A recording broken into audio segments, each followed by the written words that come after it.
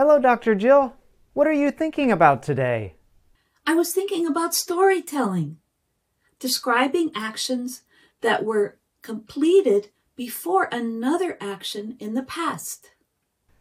I see. You had already planned this lesson before I called you. You want to discuss the past perfect. That's right. I planned the lesson because I knew you were watching soccer games all night long. Me? Never. Goal! Goal! Goal! The past perfect has the form had plus past participle.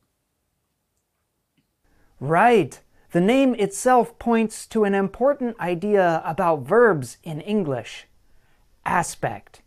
Aspect generally refers to whether an action takes place before another action or event. It can also suggest whether an action has been completed or not.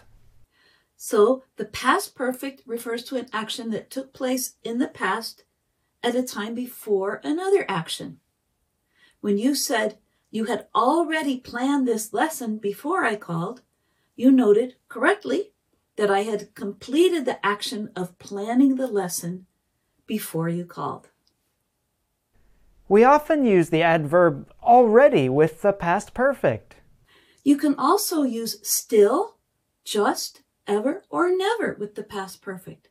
Like, I had just started my lunch when you called, so please let me get back to it. That's everyday grammar.